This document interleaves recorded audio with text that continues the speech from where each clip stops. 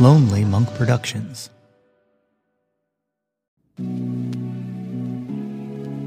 I don't know if y'all have watched She-Ra and the Princesses of Power, but yo, that's my joy! That's my joy!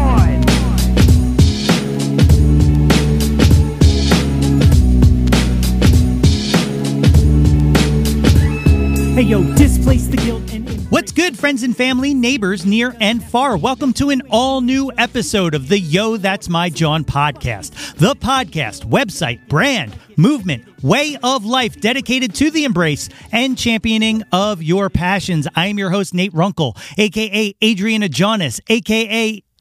Look, I can't be expected to come up with witty John names right now.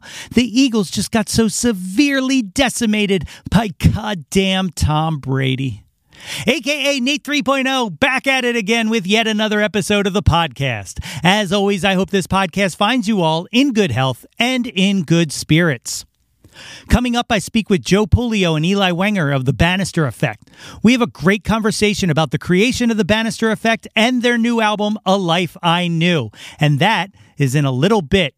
But first, a quick update on the state of the pod. First, hats. Okay, you may have seen me in images wearing a Yo, That's My John mesh trucker hat. Well, I was finally able to put them into production. So, coming very soon, you will be able to purchase one of your own in a variety of colors. What color do you want? Because we got green, we got red, we got purple, we got camo, we got orange, we got yellow, we got black. Guys, it's like an assorted rainbow. So keep an eye out on the Facebook page and on the website for details to follow. And next, I don't want to jinx it, but I have some really magical stuff that is looking to occur on the horizon.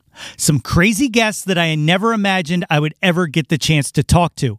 One of those is coming next episode. And then possibly, should we get through this recent COVID surge, we might have a live event. A live event with one or two or maybe even three absolutely batshit insane guests that I am still in shock about. So guys, what I'm asking for you to do is to cross your little fingers and say a little prayer for your old pal Nate here.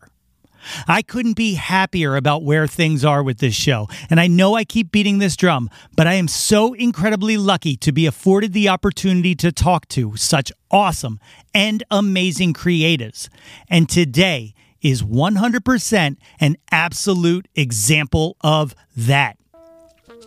My guests today may have met as landlord and tenant, but together they have created a magical album 7 years in the making.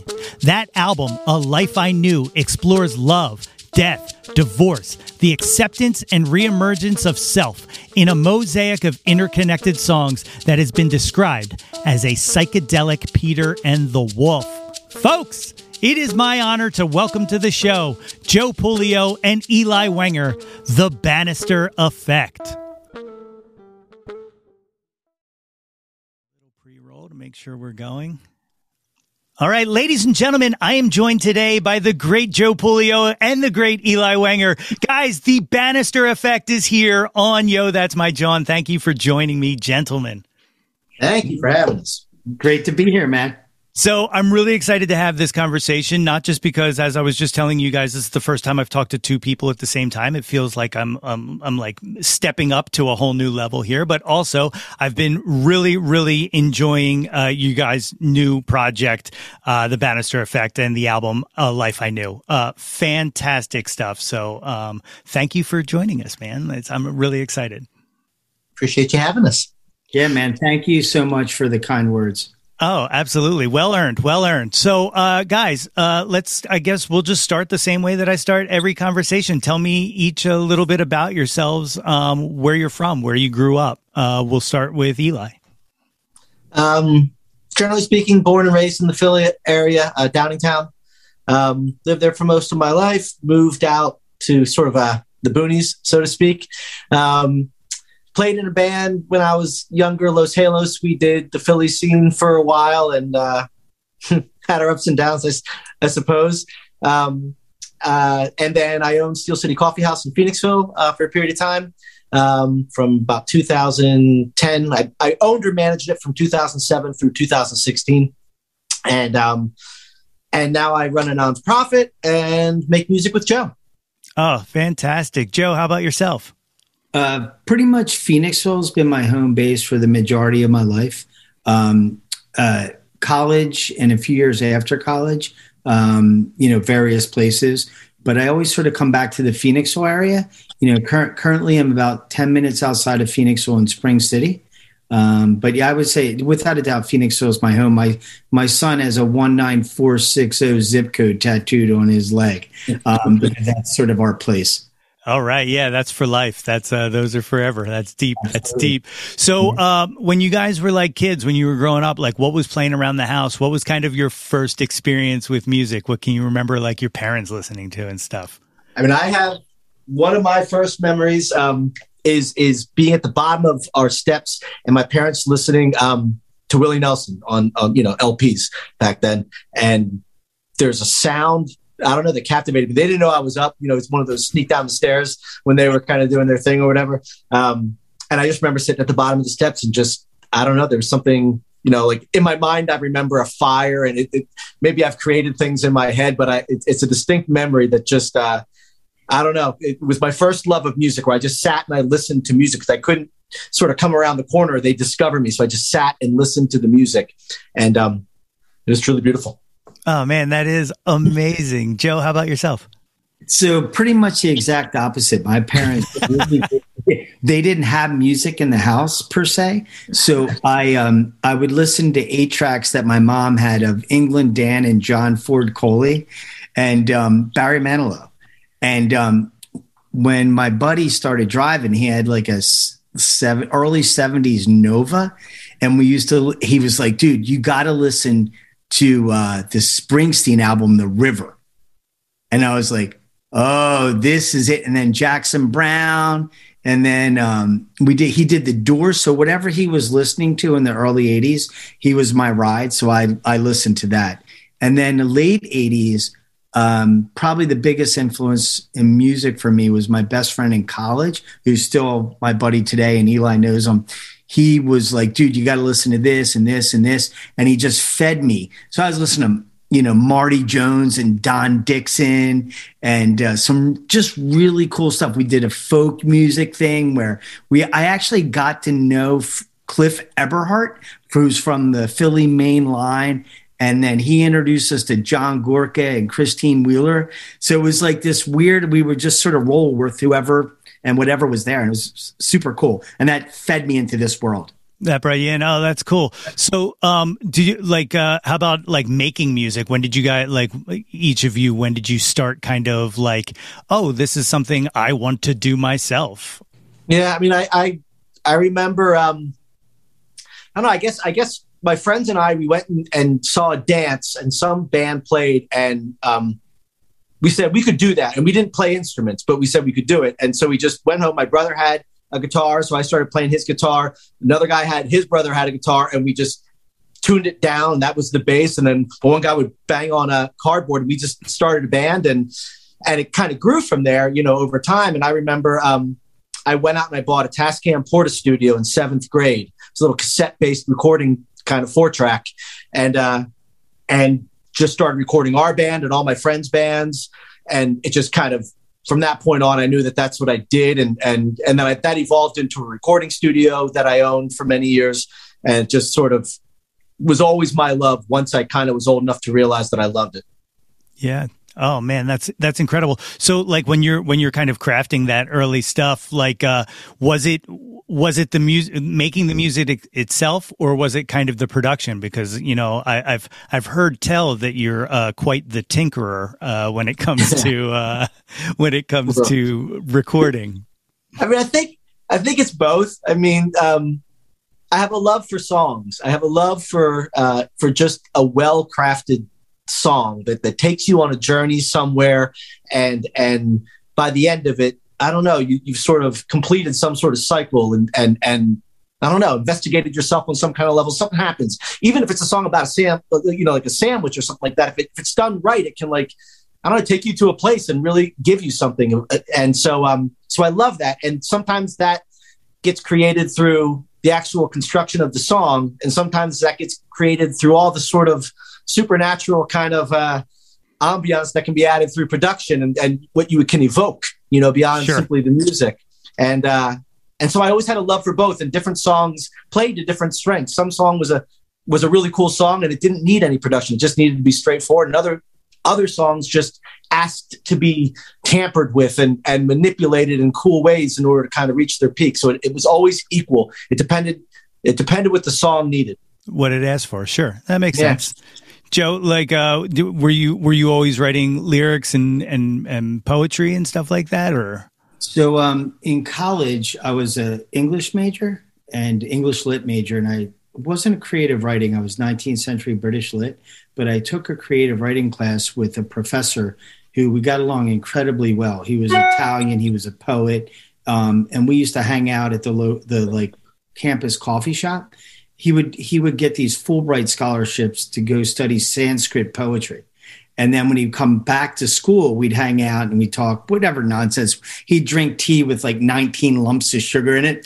But so I took his creative writing class. And to be honest, I wasn't very good. But I was super fascinated with any type of manipulation of words, whether it be poetry or just, any type of writing. I love the words. And I had read a lot when I was a kid. I started with the Hardy Boys series when I was in fourth grade. I read every one of them, and it's a voracious reader all through not so much middle school, but definitely high school, English major, and college. And when I went to see, Cliff Eberhardt play at a local coffee shop called the Red Raven, which doesn't exist anymore. And he sang a song with his brother, but he had recorded it with Richie Havens. And it's called The Long Road. So if you have any opportunity to listen to it and can find that, it's breathtakingly beautiful. And so afterwards, I went over to Cliff and I said, hey, man, that was freaking unbelievable. And we just struck up a conversation. I ended up getting his phone number because he used to play up at the Bottom Line in New York City all the time. He invited me up to New York City. Just a great dude. And then I heard a cover of Prince's When You Were Mine by the Blue Rubies. And it's, again, heartbreakingly beautiful. It's one of my favorite covers ever. And at that moment, I realized, some point in my life, I would love to be able to affect people the same way those songs affected me. But I had no plan. So, I study Buddhism. There's no attachment, right? I'm not attached to it. I just try to allow, as best as I can, things to be what they are.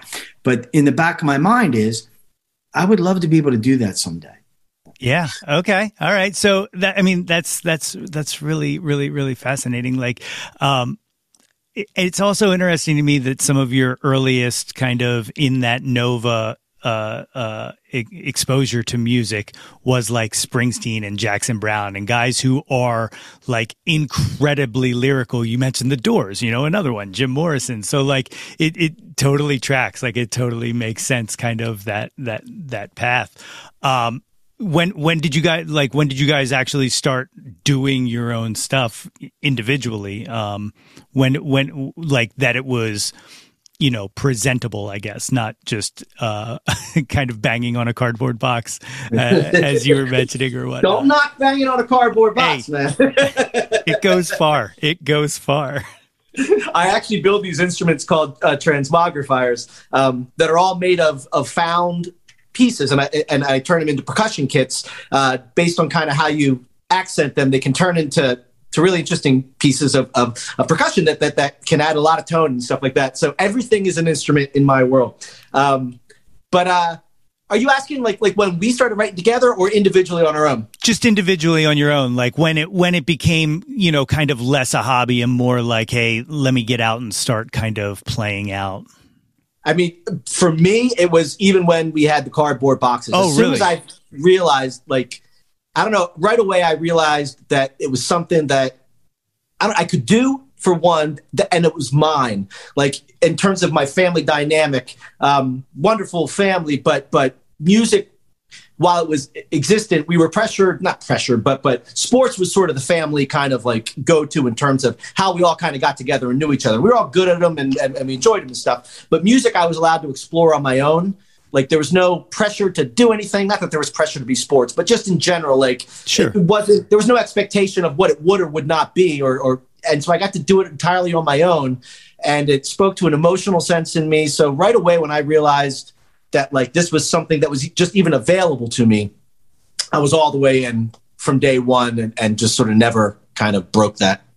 Okay. And Joe, did you publish anything or? Yes, and Nate. So by trade, I am a track and field coach. I actually just work with as a consultant to the first Olympic gold medalist I've worked with in my career, which was awesome. in Tokyo, which is really cool. So in 2010, my book Running Anatomy it ended up being the first edition, because I wrote a second edition a few years ago. But at that time, it was published by Human Kinetics, which is sort of the large sort of behemoth publishing company in exercise science in the United States. So I wrote Running Anatomy, and then I had the chutzpah to think I could write a novel. So I was writing the manuscript for a novel, and everything I ever heard about writing was just keep writing, write all the time, just write.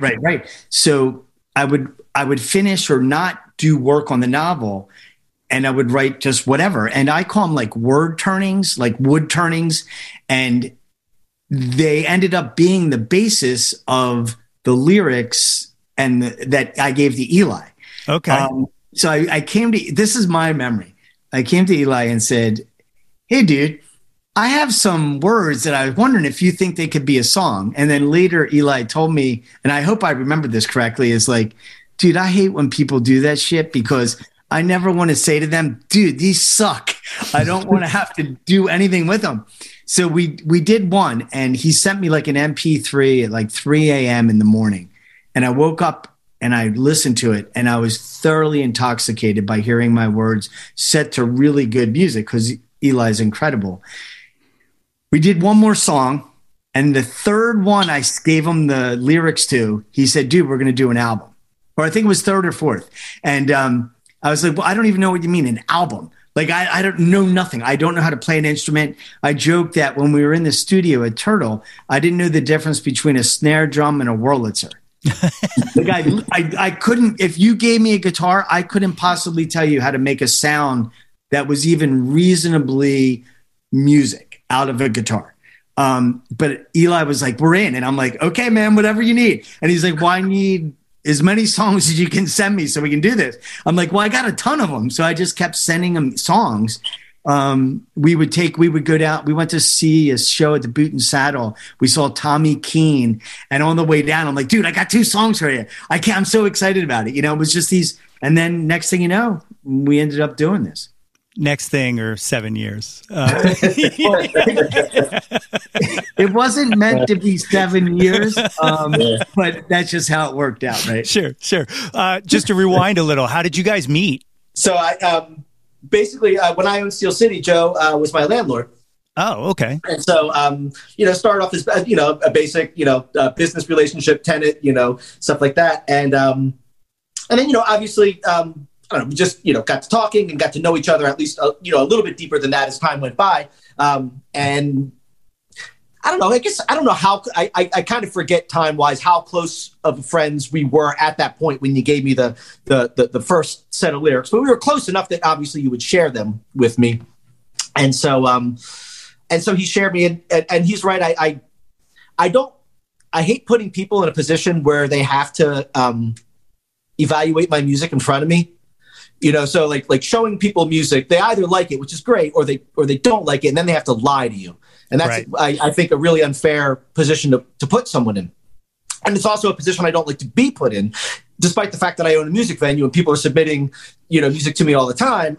But the thing about it is, it doesn't matter if I like it. What matters is that you're doing it. Doesn't have to be what I like. I just love the fact that you're being creative and doing something cool. So yeah, play a show. Let's do it, whether I like it or not.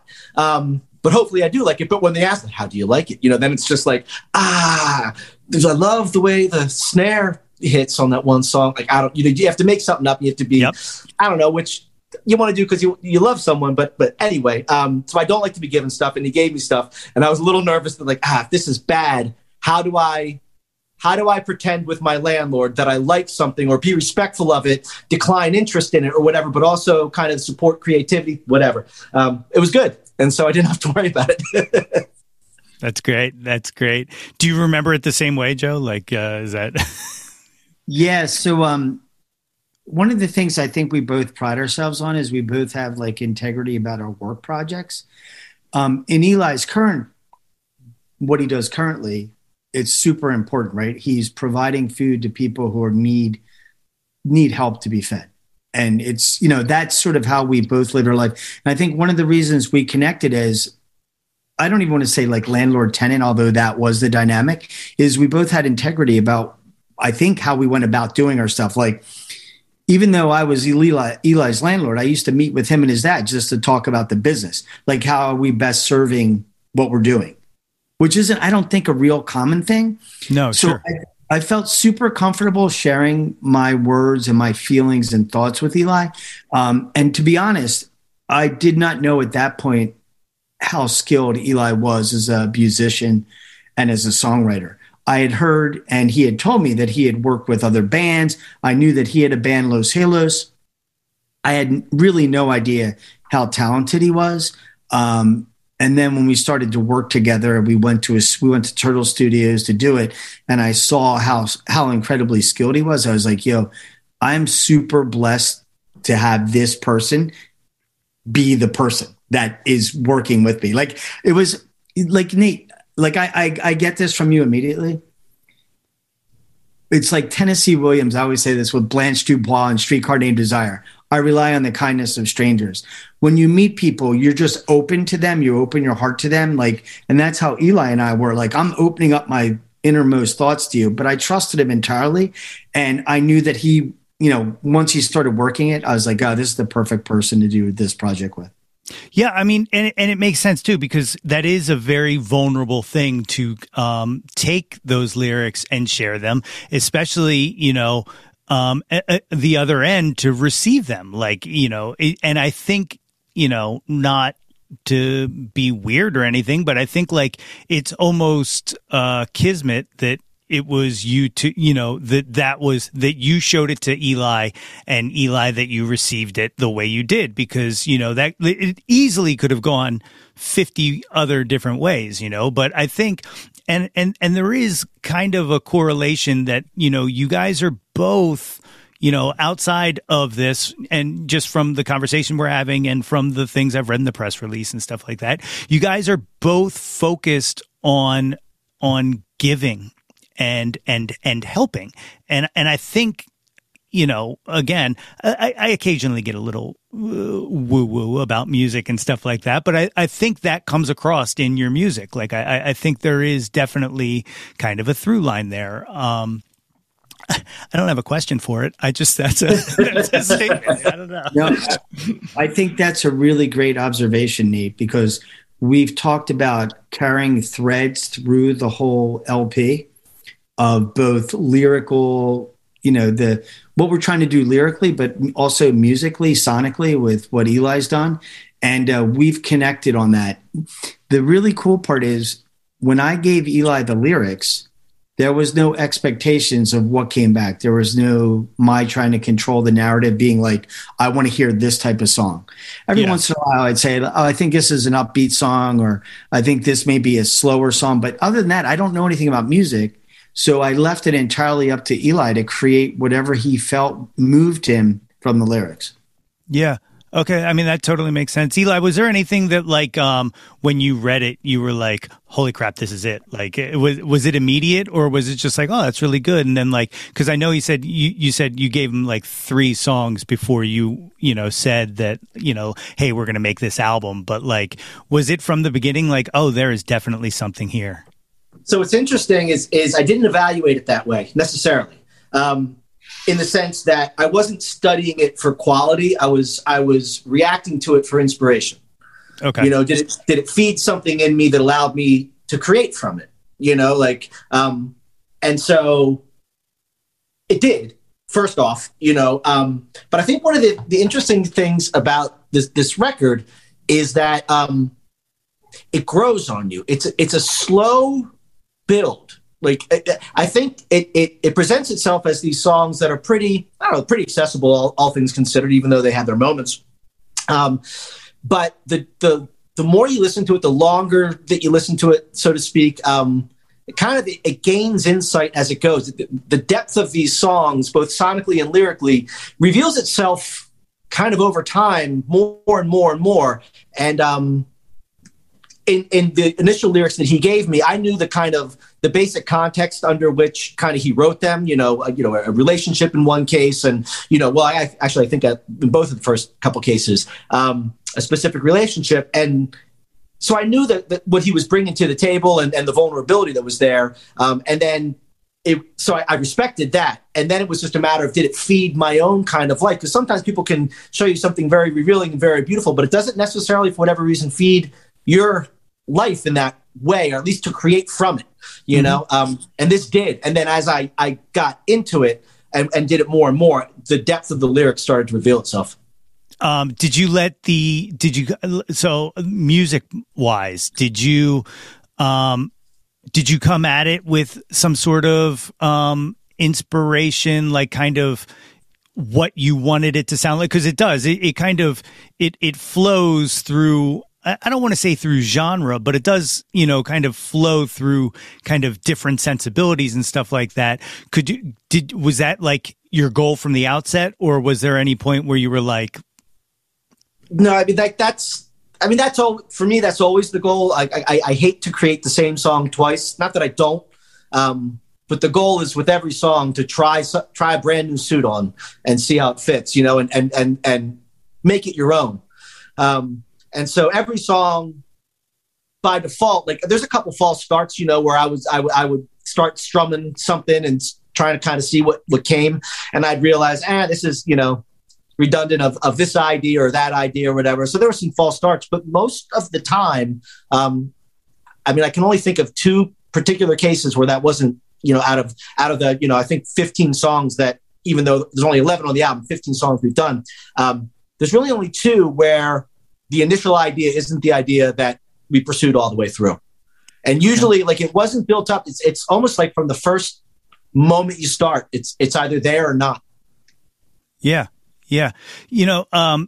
As we've all kind of discussed here, like, there is that through line through this, as this was, generated from the novel that you essentially walked away from. Have you thought about making essentially the Bannister Effect novel, like a novelization of this? Kind of was. Yeah, Nate, it's fascinating you brought that up, because Jay Levine at Turtle said to me, like, you need to make your version of American Idiot. Like, this needs to be more of a play, a musical. And so I haven't even spoken to Eli about this, but one of the thoughts in my head is, like, what if I adapt the novel manuscript and sort of recreate it because in the novel, there's lyrics that some of them we didn't use at all on the album. Some of them never became songs that we used, but they're in the manuscript. Okay. So I think it's doable, Nate. This is a weird idea, but maybe we'll understand. I feel like due to COVID, I'm operating about 85% of my capacity. Yep. I've lost there's 15% approximately that I'm just not there. And in order to have a life with with my life, I have to be 100% there to be able to write that type of endeavor. So I don't know if now's the right time. I just wrote another song that I sent to Eli a couple weeks ago, and we have a couple songs that I think we're going to come out with either singles or an EP in the next year to keep the momentum going, because I think they're really good. But I don't know if I can tackle that project. I don't know if I had the bandwidth to do it. Yeah, that makes sense. What was the pandemic like for you guys? Fantastic, like it was for the rest of us, or how did it affect the project? I guess is more important. Like, for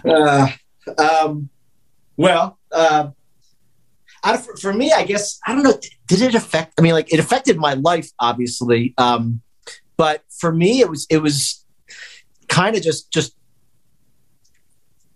I don't know, just go up in the room and make music. I mean, essentially this project was completed during the pandemic. And so it's just a matter of every night go up into the studio. Not that I wouldn't do that anyway, but it's just I live in the woods, so it doesn't, change my day-to-day all that much. Work changed significantly. I mean, like, I run a food pantry, and so we we went from serving a couple hundred people a day to nearly 1,000. So it just went berserker. So that changed, and then music was the reward. But I don't know that it necessarily.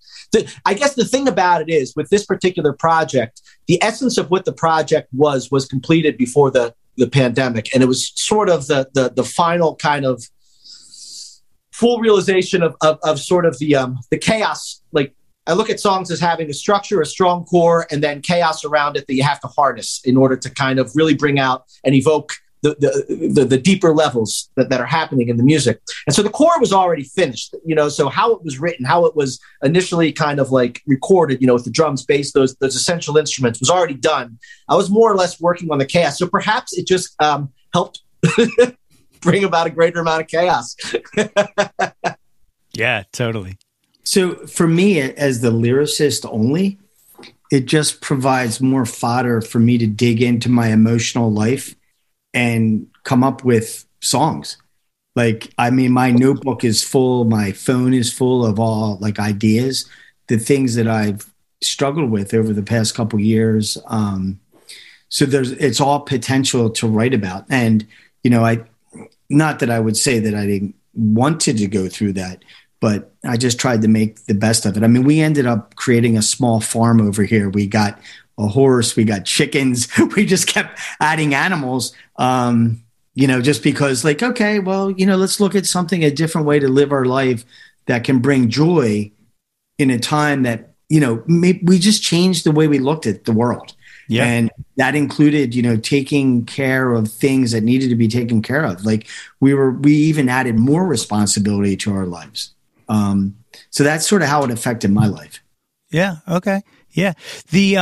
So the album is coming out on the 21st, I believe, right? And I know I watched it, but I don't know if it was a private link or not. Is the Alone music video out there? Is that the world can check that out currently, like right this second? The Again video? Again, sorry. Yeah. There's a YouTube page. I don't know it off top, but if you do Bannister Effect YouTube, it's out there, and it's on the Bannister Effect, Instagram and all that kind of stuff. Yeah, I saw a bunch of the promo clips for each song and whatnot, and was really fascinated by it. And that was kind of also where my narrative question came from about revisiting us. And Dave Osborne, my buddy who did the video. Fantastic work. I think, it does put just such an extra feel on the music and kind of, it's a beautiful painting, if you will. Is there any thought of doing kind of longer videos for those, or are those just kind of like little snippet paintings? I love it. So he did a little short video for every song on the record, like a 30-second or 20-second little clip. Not sure about a long form video. They take time. Yeah. And they take money.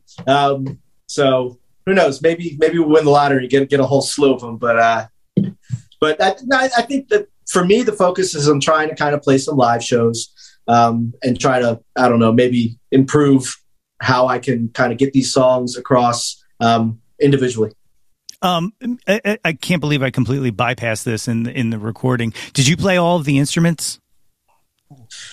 A significant portion, but obviously we work with some incredible people. I mean, like we recorded it at Turtle. So Ross Bellenois was part of that. John Coleman, Patrick Berkery, Matt Scarano. I can't remember the name of the keyboard player that played the honky tonk piano on one song, but my apologies. My wife and a good buddy did some harmonies and stuff.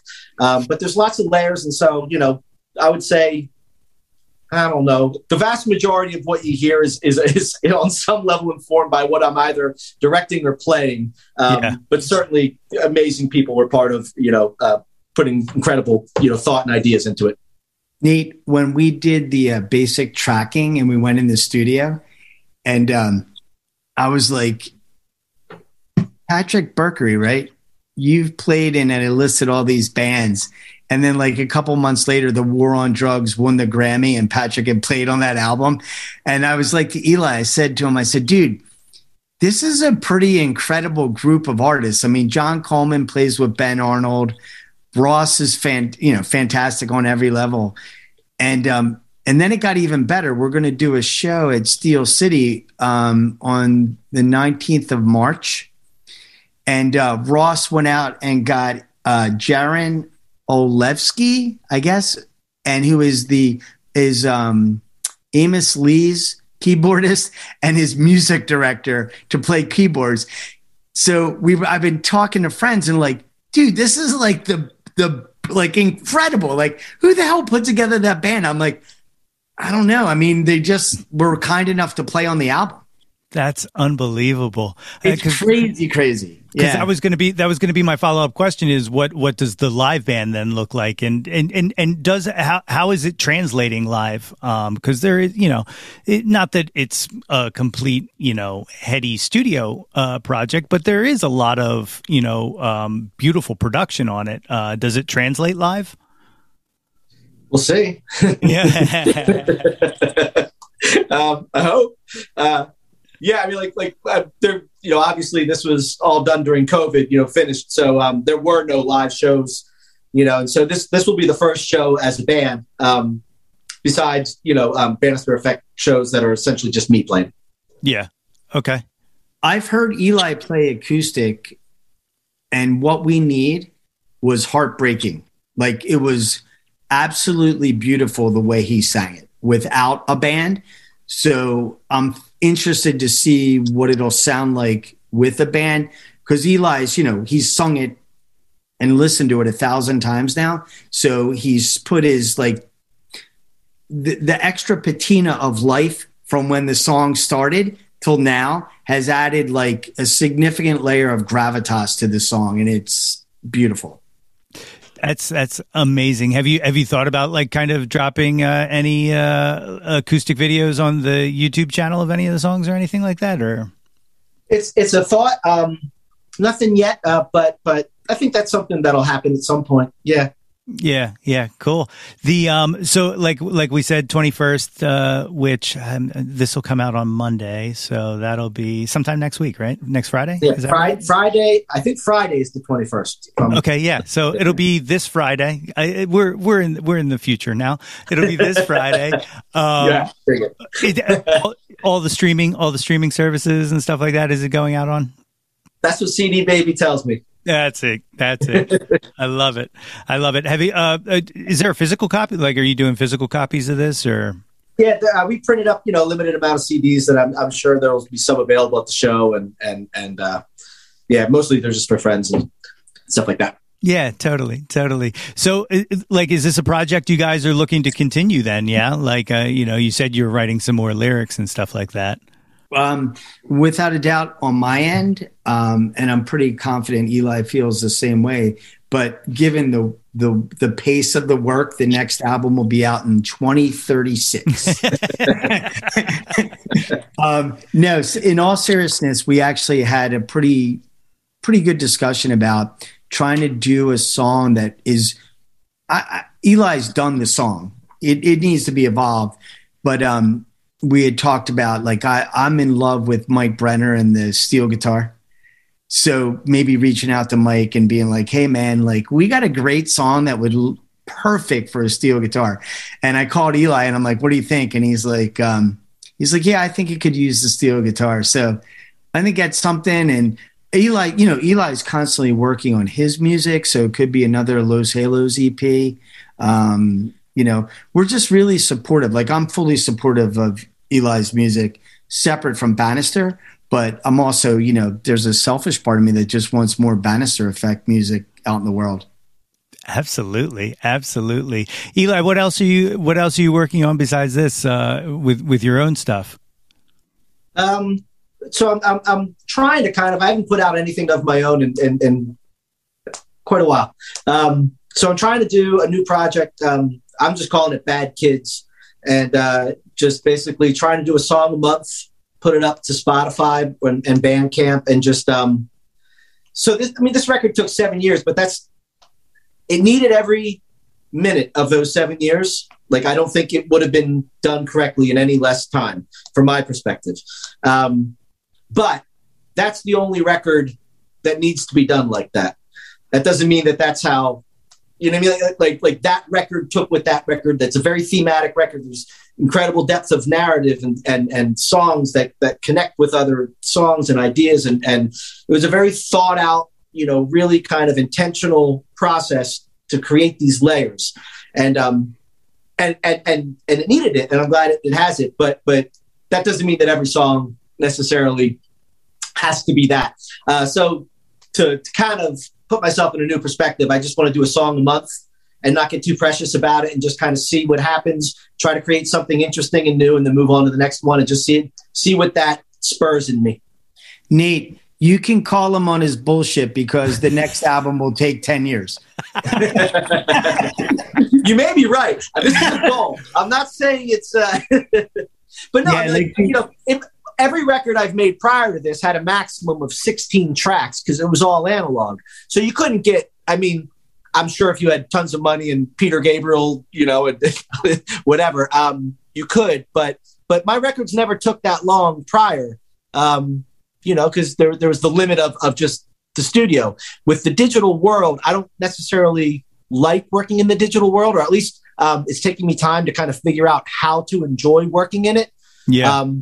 And so you lose something, and what you lose is the ability to make decisions in the moment that are final, which, yes, that can suck, but it really kind of makes you choose as opposed to put off decisions. And with digital, you can always be exploring. And that's part of what, you know, is a challenge to me, is the fact that I can just keep on trying things. But that's the only way that I enjoy the process of working in digital. So it's like I'm trying to find that balance of exploring potential and possibilities while also having a finite something that keeps me in check. It used to be I had 16 tracks, so I'm thinking time might be an effective way to kind of put a limitation on that can hopefully spur a different type of creativity. Yeah. You know, another thing you could try, this is something I do personally, because I have a crippling case of adult ADHD. And so one of the things I always do is I always announce things on this podcast before they're even close to being done. And I set a date, and then I let the audience force me to hit that time frame. And I've only missed it twice in 2 years. Yes. So. Yeah, you can't be perfect, but it's a good way to at least keep your impulses somewhat in check. Exactly. Okay, Nate, I like that idea. So we're going to have a song called It's Okay, and it's going to be coming out by late spring. It's a single by Eli. There you go, man. I appreciate it. You set the date. There it is. Late spring. You heard it here first, guys. You don't call the date. I call the date. No. Wait, man. It's I'm the one recording the song. It's us together. It's us together, man. Moving forward onto the newer stuff, can you picture any scenario, Eli, where you'll be like, hey, here's some music, do something with this, to Joe, like backwards? Interesting idea. It's not something that I've necessarily explored, but why not? Yeah, that would be an interesting, why not? That's really cool, Nate. We've never even thought that way. Yeah, because I was wondering, you know, you're kind of writing the music to the lyrics. It'd be interesting to see what would happen if you were writing the lyrics kind of to something that was already created, you know? I like the way you're thinking. Interesting. I wrote this totally inappropriate song that Eli will never do. So if he sends me music, I'm just going to send him back. And I'll be like, dude, we did it. See how easy that was? Then you have to make up the melody. You're going to have to do it all, dude. It might be worth it. It sounds like it might be worth it. Yeah, I think it's challenge a fantastic challenge accepted. All right. At this time, gentlemen, this is a segment we do on every single podcast with every single guest. And this is the first time I'm going to try to do it with multiple people. So bear with me if there's any hiccups. But are you gentlemen ready to enter the jauntlet? I'm so excited. All right, here we go. This is the first part. These are the one-hit wonders. These are, I'll just call you out in order for an answer. These are quick ones. Your typical verses, if you will. Number one, Eli, Billy Joel or Elton John? Elton John. Yeah, Joe? Oh, without a doubt, Elton John. My song, maybe one of the best songs ever written. I also, lyrically, would it make sense that would be where you without a doubt, yep. as well. Number two, Debbie Harry or Joan Jett? Eli. Debbie Harry. Joe. Joan Jett. Oh, Crimson and Clover. When I saw the question, I was hearing the song in my head, so it was super easy. Debbie Harry is a huge part of my childhood in two different ways. I'll tell you what. We just saw her pre-pandemic, so 2019. It was her and Elvis Costello, and God, they still have it. Like they're great, absolutely great. Number three, Aretha Franklin or Tina Turner? Eli. Aretha Franklin. And Joe. Tina Turner, but the second version of Tina Turner, like 1984, was it Private Dancer? Yes. So I hadn't listened to her and I saw that. I was like, oh shit, this is some awesome stuff. I absolutely loved it. Oh, that's amazing. That is amazing. The next one, a pretty big one, Nirvana or Pearl Jam? Nirvana. Pearl Jam. Corduroy, I absolutely love that song. And so Stone Gossard did a band called Brad. Yes. With the song The Day Brings, which is one of my top 10 singles of my life.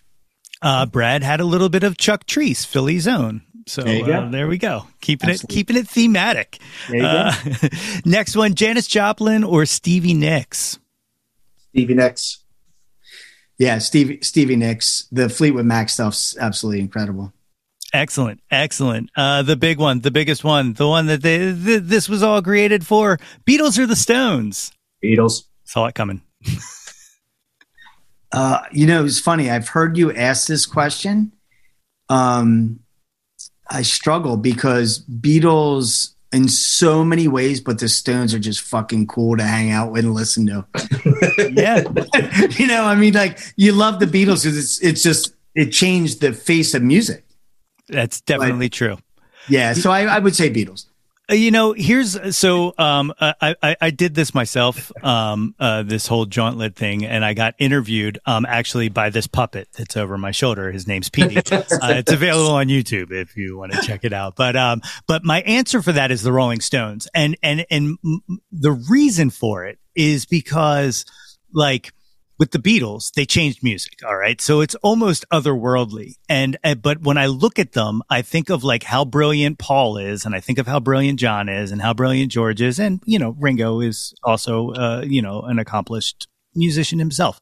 But when I think about the Stones, I don't think about Keith and I don't think about Mick and I don't think about Charlie and I don't think about individuals. I think of them as a band. Okay. So in my mind, the way that I frame that question and the way that I can successfully say that I prefer the Stones over the Beatles is I think they're a better band.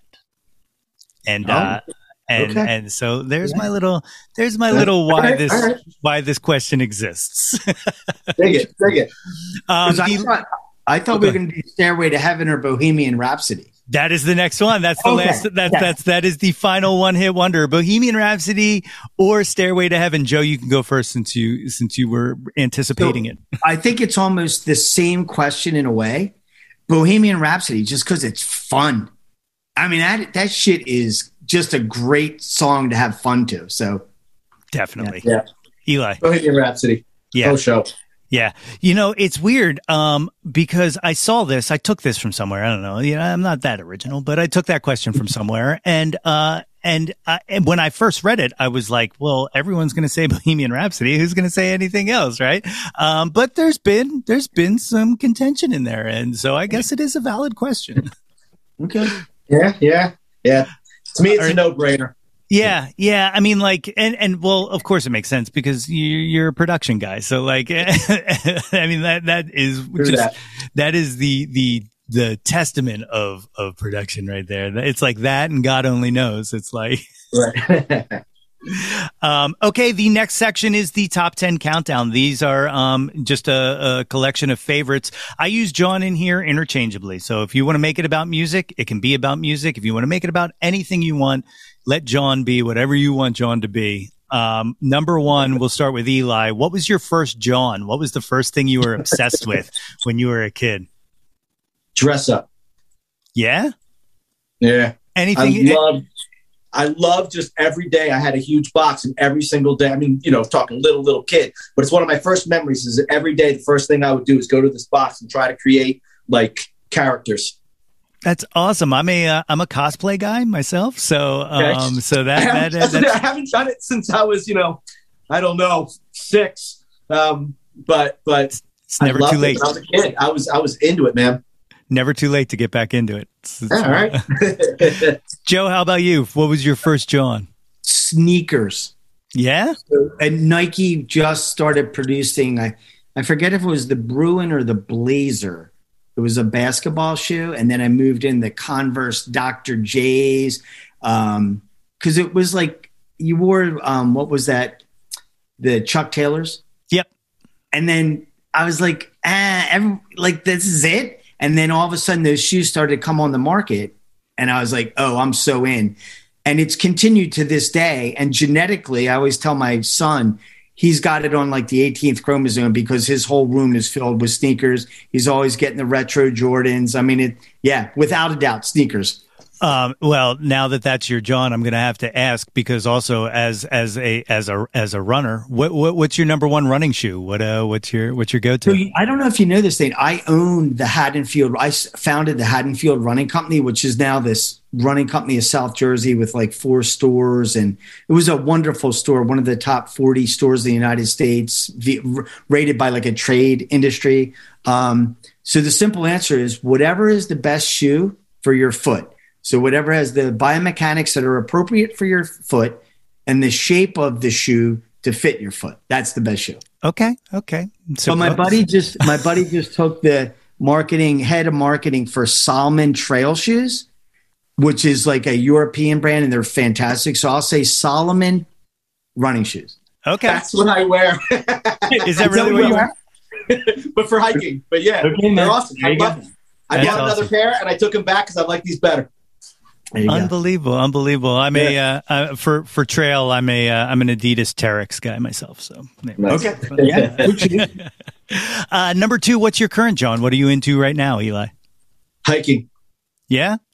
Yeah, I moved out to the wilderness. I shouldn't say the wilderness. I moved out, but I live on a mountain. I live in the woods on a mountain, and I have my little pup, and we just go hiking every day, and I love it. That's awesome. Is that a post-pandemic pickup, or is that a? Yeah. Early on in the pandemic, pandemic was one of those things that, like, for me, my experience with it was it became very clear what I needed to change in my life, and that a lot of things needed to change in my life, and so a lot of things did, and one of them was I started hiking every day, and I love it. That's awesome. That is very cool. Joe, how about yourself? What's your current John? Horses. So not pretentiously at all, but I grew up, my uncle raced thoroughbred horses, and it wasn't like we weren't fancy or anything like that. We raced at like Penn National and a lot of different tracks. But recently, my wife, who rode when she was young, got back into it with our little one. And we just ended up getting a Bob Baffert trained horse who was on the path to ride a race in the Kentucky Derby before it broke its shin, and ended up getting put in a retired racehorse adoption situation, and we ended up with it. Oh, that's awesome. And I love this horse. I give it snuggles. So I had 2 German Shepherds who passed away, and I think their souls came back in this horse. That's unbelievable. He puts his head next to me, and like it's for a former thoroughbred, like mildly precarious to be like that close when you don't really know it, because we just got it. And he just snuggles with me, and he's like, yo, we're all good. That's so cool. Absolute blessing in my life. Will he make an appearance on any of these albums? I don't know. He's super cool. Like, I've invited Eli over to the barn just to meet him because I guarantee Eli will be like, "Oh, this is the coolest." So I think that could happen. We get a couple pictures of this guy. He's actually incredibly handsome. The moment I saw him in Lexington, Kentucky, I said to my wife, "That's the one." And she's like, "What do you mean that's the one? We got 800 horses to look at." And I'm like, "Nope, that's the one." It's awesome. Love at first sight. I love it. Yeah. Number 3, Eli, what was your first concert? Journey, JFK Stadium, Monsters of Rock, 1980. Yes, very nice. Very nice. Joe, how about yourself? Either Dan Fogelberg or Jackson Browne at the Spectrum in 84-ish. Okay. Perfect. Number 4, what was the last concert you were at?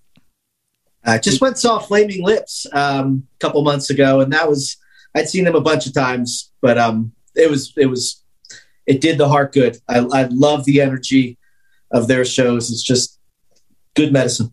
I saw them a few times, but my favorite Flaming Lips show I've ever been to was I was in college and they played like the Hadley Union building or whatever it was. And their entire backdrop was just Christmas lights still in the packages. So like it was a wall of Christmas lights in the packages. And I thought it was the coolest thing I had ever seen. And I swear I was sober. Joe, how about yourself? Cool. What was the last show you went to? I saw an incredible show at 118 North in Wayne in November with Dawn Hyatt, John Fay, and Eli Wenger. And it was great. John has become a friend. I wrote a record review in 94, or a concert review of John in 94. And it said, "I'm not sure if the band will make it, but John Fay is an absolute superstar." And we reconnected recently. And so John, Eli, and Dawn, great show in the round. It was fun as heck. Just a really nice night. That's so cool. I would have loved to have been at that show. That would have been a phenomenal show. I just saw that he's co-hosting the open mic night at the reopening Dobbs. Yes. Yeah. Be neat to... Eli and him just actually played a house concert a couple weeks ago. Oh, really? Where at? I somewhere in Ardmore, I think, just outside of Ardmore. I could be wrong about that. I MapQuested it all the way, or I guess Google Maps, whatever. But no, John was kind enough to invite me to play a couple songs at a show that he had arranged. That's nice so family, cool. Very cool. Yeah, very good guy. Very good guy. Number 5, what was your favorite concert? What was the best concert you were ever at, Eli?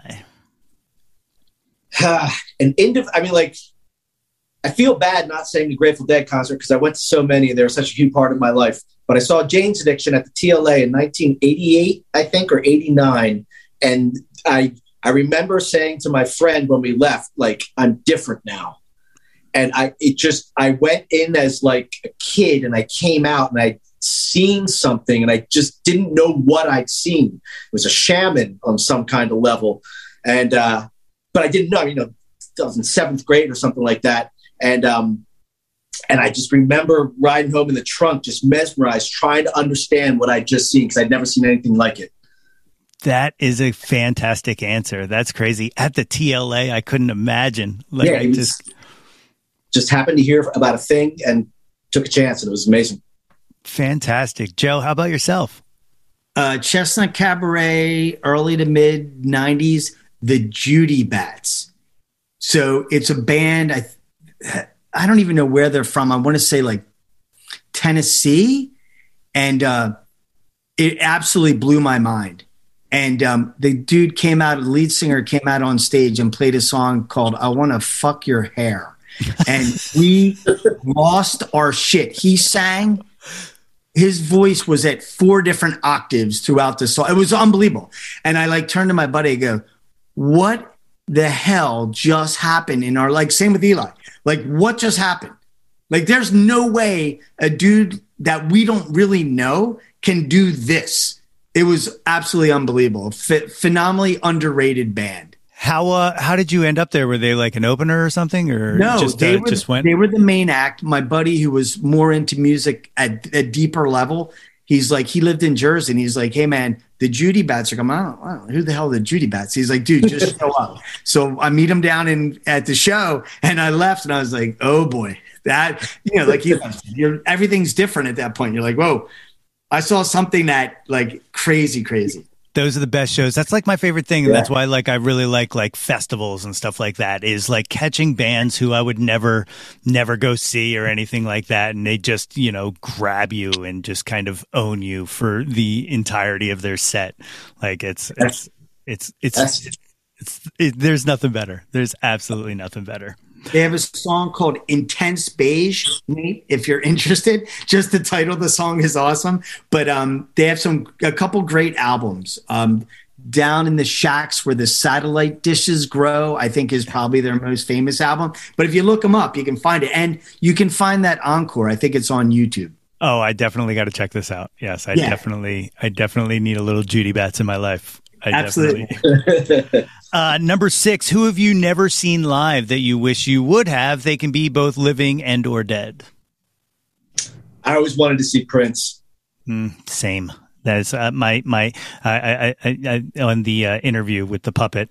I told the story. He's my answer as well, because my parents in '84 during the Purple Rain tour actually bought a ticket for me to go with them to see Prince, but then heard about what the stage show was like and would not take me with them. So. Yeah, good parents. Yeah. I did. Yeah. Well, my first 2 concerts were David Bowie during the Serious Moonlight tour in '83, and my second concert was David Bowie during the Glass Spider tour in '87. So yes, I had very, very good parents. Nice. Joe, how about yourself? Someone you've never seen live that you wish you would have? This is going to come out of left field, but he plays under the band name Eels. Yes. I love that dude. And like, I'm going to look this up right now. He's got the song Rock Hard Times, which I play on endless loop at my house right now during pandemic.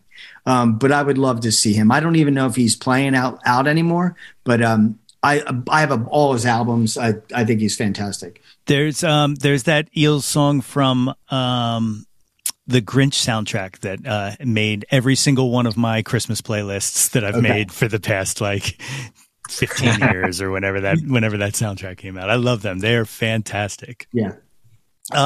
Number 7, name an unappreciated John. Name something you wish had some more shine to it. We'll let Eli go first. I was thinking about this in terms of music. I don't know. This is going to sound so stupid, but seeing yourself in others. That's not stupid. And seeing others in yourself and the ridiculousness that goes on and how we perceive people. It just drives me bad. I'm telling you, the past 2 years, man, like any kind of introspection and recognition of self has been enormous. And I've emerged from this pandemic a different person. And I like to think that I've emerged from this pandemic a better person.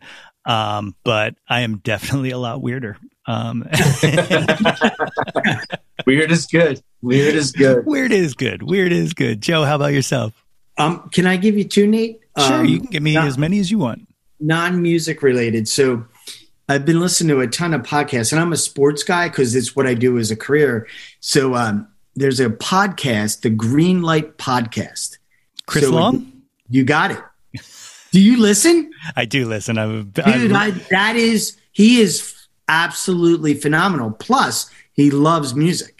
Yes, he does. He's on my wish list of guests. I would love to pick his brain for that dude is a special guy, and his dad is a special guy. The whole family is like super cool. And another person who gives, man. Another person who definitely gives back. And that was how I became a fan of him, actually, was just finding all of the philanthropic stuff that he did. And I was like, oh my God, this guy's amazing. And he's on our team right now. I was like, oh, and then I saw him at the Super Bowl parade wearing an Iverson jersey and a fur coat. And I was like, okay, you're my spirit animal for the rest of my life, I guess. So totally. And he's like literally one of us Philly guys, even though he grew up like in Charlottesville, he's still, he's absolute dude. And the other oddly is, do you like hot sauce? I do like hot sauce, yeah. My favorite hot sauce is a brand from Seattle City called Hank Sauce. And they have a flavor. My favorite is camouflage. Now you can start to see it at chain supermarkets. Like this shit is the John. Yeah. It is so freaking good. So I give it to people when I go to their homes out of state or they come in. I'm like, dude, you need to get this hot sauce. So we just give it away. So okay, I definitely have to be on the lookout for that. That sounds phenomenal. Yep, there you go. Next one, number 8, and I know this is a tough one, but what's your favorite album? Go with Eli. Bob Dylan and the band, The Basement Tapes. Yeah. Okay. I like it. And also unfinished. So kind of the they didn't take 7 years on it. And that's interesting. Well, they didn't release it for 7 years. So there may be something. Yeah. So there's still some time. All right. I get it. That's fair. No, but I just love the haphazard playfulness of it. And just, I don't know. It's like these old timey songs that were created in modern times and yet somehow feel fully authentic. I love it. Yeah, and it's one of the, I mean, multiple reasons, but one of the big reasons why I miss Levon Helm is just he just added such an authenticity to everything he touched, even stuff he was just playing on. Like he just, is definitely musically missed in my heart for sure. For sure. Joe, how about yourself? Newfound Glory. Coming Home. Interesting. So I've seen him a bunch of times. I love it. This album, I literally, if you played it, I could sing every word through the whole album. And my wife and I got married this summer to Too Good to Be, which is song number 8. Okay. All right. Very cool. Very cool. And very lovely. Very lovely. Also, congratulations. Thank you. And Nate, there's a 1A. There's Los Halos, Leaving Virginia. I like it. Keeping it on brand. Eli's too modest to acknowledge, but it's without a doubt one of my favorite albums I've ever listened to. Very cool. That is very cool. Look at the love. I love it. Number 9, name an artist whose output you'll consume anything they put out, even if you have to be apologetic for it. Eli. Tie, but it's the same. Bob Dylan and the Grateful Dead. Yeah. Well, I love music that is created in the moment. And both Bob Dylan and the Grateful Dead never let preconceived ideas of what a song should be interfere with the song actually is. And they let the song be what it really wanted to be. And as a result, they were always recreating it. And I'll go see Bob Dylan live every time. It might not be good. But usually in every performance, there's one moment where he's found a whole new way to kind of express a thought that you've heard 1,000 times before because he's singing it in that moment for real. And a whole new emotion is conveyed and a whole new context is put forth. And I love the way he can constantly reinvent even his own material and the way the Dead did the same thing. And so it's always interesting. I'm always hearing new things and new approaches to things that I've heard 1,000 times. Very true. Very true. And completely agree. One on the way that I don't know that the Dead were ever settled on what a song was. Right. And it's always growing. And that is a goal of something that I don't know that I should emulate. but always want to. Like, I sometimes listen to early recordings of things I've done in the past that, like, I'm still playing these songs and I'm like, oh, this is a completely different song. And I don't even remember ever playing it like this. But I do have to ask one question now that you've named Dylan in that as well. Does that also include all 18 minutes of Murder Most Foul, or whatever the title of that song was that just came out? So I actually think I did so I did a review of that album, and I love this record because I the way I express it, at least in the review, is that it's the first album by Robert Zimmerman, confronting the mythology of Bob Dylan with the realization that he's going to die soon. You know, he's hitting a point where he's acknowledging his own mortality, and he has to confront his own myth. And I think that song is about him identifying the birth of Bob Dylan the same year as the assassination of JFK, and following the mythology of both as they evolve and all the different peripheral things. And it's seeing himself as part of, you know, this American mythology. And can I listen to it all the time? No, but I love that he constructed something that allows him to finally, deal with his own sense of importance in the world and what he accomplished, while also sort of looking at it from a human character. Son of a bitch, you're going to make me go listen to that song again. You just, you did it. You did it. You're going to make me go revisit it. Now you're going to make me eat my words. I hope you're happy. Sorry, man. That's it. No, that's awesome. That is awesome. And a fantastic answer. Joe, how about yourself? What name an artist? So I don't necessarily think I have to apologize for much of his work, but Bob Mould. Yeah. So, Husker Du. His workbook, his first solo album, was absolutely killer. I loved Sugar. Modulate, the electronic album, maybe the one that was sort of a little bit, not on the beaten path for Bob Mould. Silver Age was a return to form. Yeah, I mean, his memoirs are incredible. I think he's absolutely phenomenal, thoughtful, just a freaking great musician. And when he's on, I don't think it gets much better. Do not disagree. Here's a little Nate trivia for anyone who gives a shit, and I know there's not many, but anyway, a little Nate trivia is I play when I play live and I play acoustic, I play a Line 6 Variax, and the reason I play that is because I saw Bob Mould using it when I saw him at the North Star, and I was like, this guitar does everything, and I need to own it immediately. I'm pretty sure I left that show and went and tracked one down and bought it because I was just totally blown away by everything he could do with that guitar. And then part two, I'm Sorry Baby, But You Can't Stand in My Light Anymore is one of my favorite songs of all time. Okay. Like, absolutely phenomenal. And just such a perfect line as a title. Like, it's just, I love that dude. I'd say It's Too Late is probably the song that, like, when I hear it, it just evokes so much emotion in me. The dude's incredible. It's interesting. So do you miss the North Star? I do. I know. A lot. It was such a great room. It was actually the very first time I ever saw John Fay live was at the North Star. Were you at his record release party? For Ike. For Parallel. We were there for the Caulfields. It was so good, Nate. It was so much fun. But that was a great room. Yeah, it was fantastic. Fantastic. I do miss that. There's a lot of places I miss. That's one of the things that's like, I guess it happens all the time that venues open and venues close, but like a lot of the ones that are closing now are the ones that are really close to my heart. Like you mentioned Boot and Saddle earlier, like Boot and Saddle, that, was devastating to lose, but we strive on. We keep going. We'll have more venues, I hope.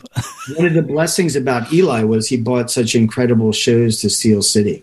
I mean, phenomenal artists came through that. I remember his dad wanted to see Chris Smither. So next thing you know, Chris Smither appears. You're like, what the hell is going on? Like, it was, fantastic. That's awesome. That's a flex. That's a flex. Oh, is that who you want to see, Dad? Well, guess what? I can't take credit for that though. That was Lance and Jane that put that together. So I loved having him, but no, I don't think I gotta so. give credit to some other folks. I think it was when you guys owned it. It was, but we didn't book it. Got it. Okay, got it. Okay, yep. All right, fair enough. The 10th and final top 10 countdown. What is your favorite John of all time? Again, doesn't have to be music, but if you would like it to be, you very much can make it a piece of music or something. Eli, what do you got? Man, I guess really losing yourself and dancing at a Grateful Dead show. Nothing. I don't know. Nothing better. Wait. I mean, like when the right moment, when you're in the right frame of mind, yeah, and you can go to a show and completely let go of ego and just dance your ass off for 2.5 hours. I love that. That is so true. Like the and you said it perfectly, like letting go of ego, like that is such a release, especially when it's connected with a crowd of other people doing the same thing. Like there's nothing beautiful. Like it. There is nothing like it. Joe, what's your favorite John of all time? So like to keep it out of the personal realm, like the birth of my kids and all that, without a doubt, the Eagles winning the Super Bowl and going to the parade. Like I was crying and my son, who was, I think 16 at the time, is like, Dad, why the hell are you crying? I go, honey, I've waited 50 years for this thing. You've waited 16. Like, you have no idea what this is like. And then the parade. I mean, that whole 3 weeks, like you were just like, everything's good in the world. Like the axis is correct. We're all good. It's really funny because I was like, I don't care what this team does for the rest of my life. Like they brought me so much joy in that moment, and yet here I am every Sunday throwing my goddamn shoe at the screen. Same thing, man. The same thing. Like the next day, everybody's like, it doesn't really matter if they're good or not. I'm like, yeah, you're right. And then like third game, you're like, Wentz, what the hell is bring back Foles? Come on, this is craziness. Yeah, it's so true. It's so true. Well, so you guys had mentioned you got that show coming up in March, and of course the album is coming out on this Friday. What's the plan? What's the release plan? What do you guys got coming up? We did some singles. We put out a few singles ahead of it. I think we did an interview with like a videographer who's gonna chop about 50 seconds per song of the interview out and sort of send those out as promotion of the whole album. So we're going to start with like after the album's released, just keeping ourselves in front of the people that care about the album. And then, like I said, It's Okay. It'll be coming out in late spring, the single. So, we'll have that going on. And yeah, man. That is great. And Eli, what about solo? You said you didn't. You got the Bad Kids singles. Like how are you releasing those anytime soon? Well, theoretically, I don't know how long. I have 1 month to finish it, but that doesn't mean it comes out like on the first day of the month because I have to submit it and all that kind of stuff. But yeah, the goal is to do 1 song a month. I'm trying. Right. I got the first song started, so we'll see. Awesome. But I'm just trying to kind of evolve every day a little bit. It's all you can ask for. Just one step every day. I love it. Guys, anyone listening, please definitely jump on whatever streaming service you have or wherever you find music and treat yourself to A Life I Knew by the Bannister Effect. As I said, I've been listening to it for the past week and a half or so, or whenever Maggie sent it to me. And it is absolutely phenomenal. And I am so thankful, not just for you guys coming on the show, but for creating that music and finding each other, man. Like, it is really something special that you guys put together. So thank you. Thank you very much, man. Appreciate you having us. Yeah, absolutely. Man. Thanks, Nate. Really appreciate the kind words and having us on the show. Yeah, this is fun. My thanks again to Joe and Eli for joining me on the show today. You can find more about the Bannister Effect on their Instagram at Bannister Effect and on YouTube and Facebook by searching for the Bannister Effect. And be sure to check out their new album, A Life I Knew, available on all streaming services on January 21st. Now, you know the deal. If you haven't already, please be sure to subscribe to the Yo, That's My John podcast, wherever you get your podcasts from. And if you still haven't earned yourself a super awesome John Scout Merit Badge for Citizenship of the World, you can do it just by rating and reviewing us. Don't forget to visit www.yothat'smyjohn.com for articles and merchandise. Like us on Facebook at facebook.com/YoThat'sMyJohn for updates and live streams. Follow us on Instagram and Twitter at Yo That's My John and search Yo That's My John on YouTube to find the Yo That's My John YouTube channel. And while you're there, why don't you just go ahead and like and subscribe the heck out of that ish? We want to hear from you. Reach out, and touch some John. Well, that's all she wrote. Who is the she in that? That's all who wrote. What if we weren't ready for it all to be over and she just had a hand cramp and decided to put down the pen? Why have we chosen to live by her decision to write no more? Why? Who does she think she is? Well, the world will never know, because that's all she wrote. Blue skies! Until next time, everybody! Hey yo, displace the guilt and embrace the pleasure. Your taste in music doesn't have to be measured. You ain't being judged. Yo, That's My John is a Lonely Monk production, written and produced by yours truly, Nate Runkle. Theme song by Phil Tyler Music featuring Nate 3.0. Special thanks to Fox Run Brands, DX Ferris, Andrew Scott, Natalie Runkle, and the incredibly brilliant and wickedly stunning Katie Daubney. If you or anyone you know has any ideas they would like to share or any guests they would like to hear on the podcast, please feel free to reach out to us at yothat'smyjohn@gmail.com. Or you can leave an audio message for us and possibly hear yourself on a future episode by visiting anchor.fm/ytmj/message. Until next time, be sure to displace the guilt and embrace the pleasure and shout to the world, Yo, that's my John.